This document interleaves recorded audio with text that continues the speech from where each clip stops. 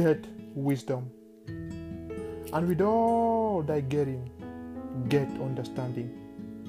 You are so very welcome to today's episode of Reverb's Wisdom Nuggets for Everyday Life. I am your host, Lionel, and I'm welcoming you to this very, very special episode. Today is September 30th, and we all know the month of September doesn't have this September 31st, so today we have two episodes, really special day. This episode we'll be looking at the 30th chapter of the book of Proverbs, and the next episode we'll be looking at the 31st chapter of the book of Proverbs.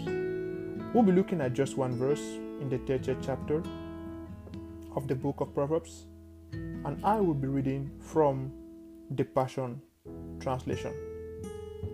I will be reading verse 32.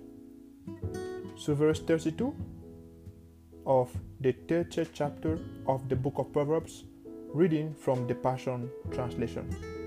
I read, "If you've acted foolishly by drawing attention to yourself, or if you've thought about saying something stupid, you'd better shut your mouth."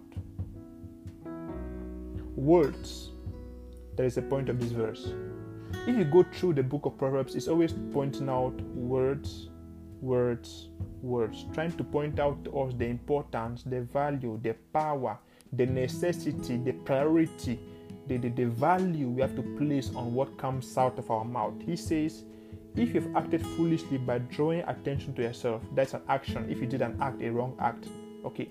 Second part, but if you've thought about saying something, stupid, you'd better shut your mouth.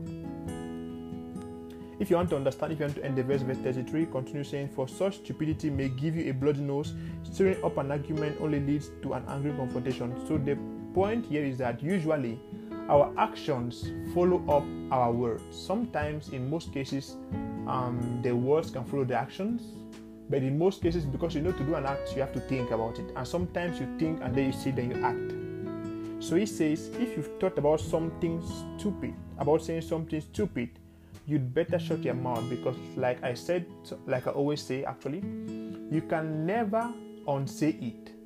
You can always say something later, but you can never unsay it. So it's better not even say it, because you can always say it later.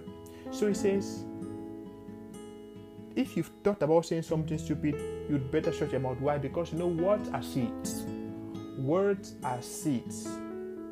I heard somebody say it this way: every time you say something, you're planting a seed, good or bad.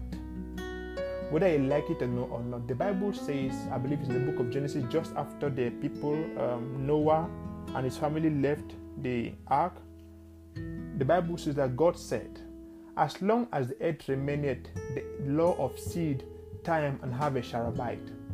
That's what the Bible says. Now, if you connect the two, words are seeds, and seed, time, and harvest shall abide. So it means that every word you say is a seed you are planting. Now the question is, what kind of seed are you planting? Good seed, bad seed, positive seed, negative seed. Which kind of seed are you planting? Now, of course, I believe we all are planting good seed, but unfortunately, sometimes we are not planting good seeds. That's why the Bible says here, if you've thought about saying something, the problem is in the saying. It's in the saying, because the saying, you're planting a seed, and that seed will have a harvest, and you may not like the harvest. So if you don't like the harvest, stop planting the seed. So I heard somebody say something. He said, if you don't like where you are today, start changing what you're saying today, so you better like where you'll be tomorrow. I repeat, if you don't like where you are today, start changing what you're saying today, so you'll have a better place where you'll be tomorrow. Why? Because you are where you are today because of what you said and thought yesterday, which means you'll be where you'll be yesterday which means you'll be where you'll be tomorrow because of what you're saying and thinking today. So what are you doing about your words? What words are you saying? What seeds are you planting? Because words are seeds, remember? So what seeds are you planting? What words are coming out of your mouth? That is the big question. That is a big question. He's saying here that if you thought about saying, the problem, if you just even think about saying something stupid, you'd better shut your mouth. For verse 33 says, for such stupidity may give you a bloody nose. This is just the beginning. Of course, a bloody nose is when, for example, someone has punched you in the nose or something. And the Bible continues saying that stirring up an argument only leads to an angry confrontation, and you don't want to be in such a confrontation, so you'd rather shut your mouth. That's what God is calling you and I here. You can always say it later, but you can never unsay it. Wow. Jesus loved you so much. That is why he came, suffered, bled, and died on the cross for you and for me. He is coming back very soon. The question therefore is, are you ready for his return? You are blessed in the city and blessed in the field. Blessed coming in, blessed going out. Stay so blessed. Bye-bye.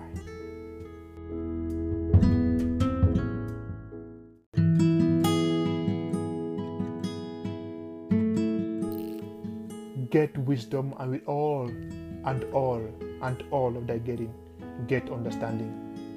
I am welcoming you to this special and last episode of season 4 of Reverbs, Read Proverbs, full of wisdom nuggets, daily wisdom nuggets for your everyday life.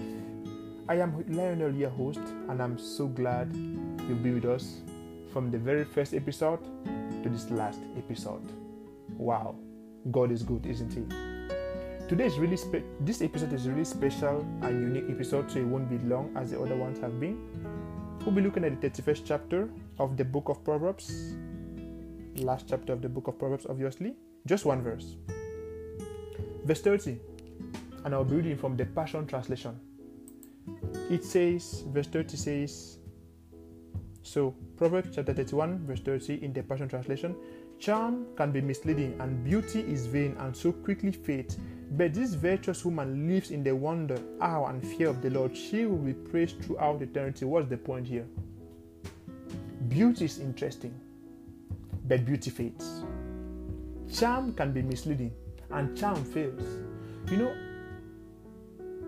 really, like we all know, I believe, beauty is in the eye of the beholder.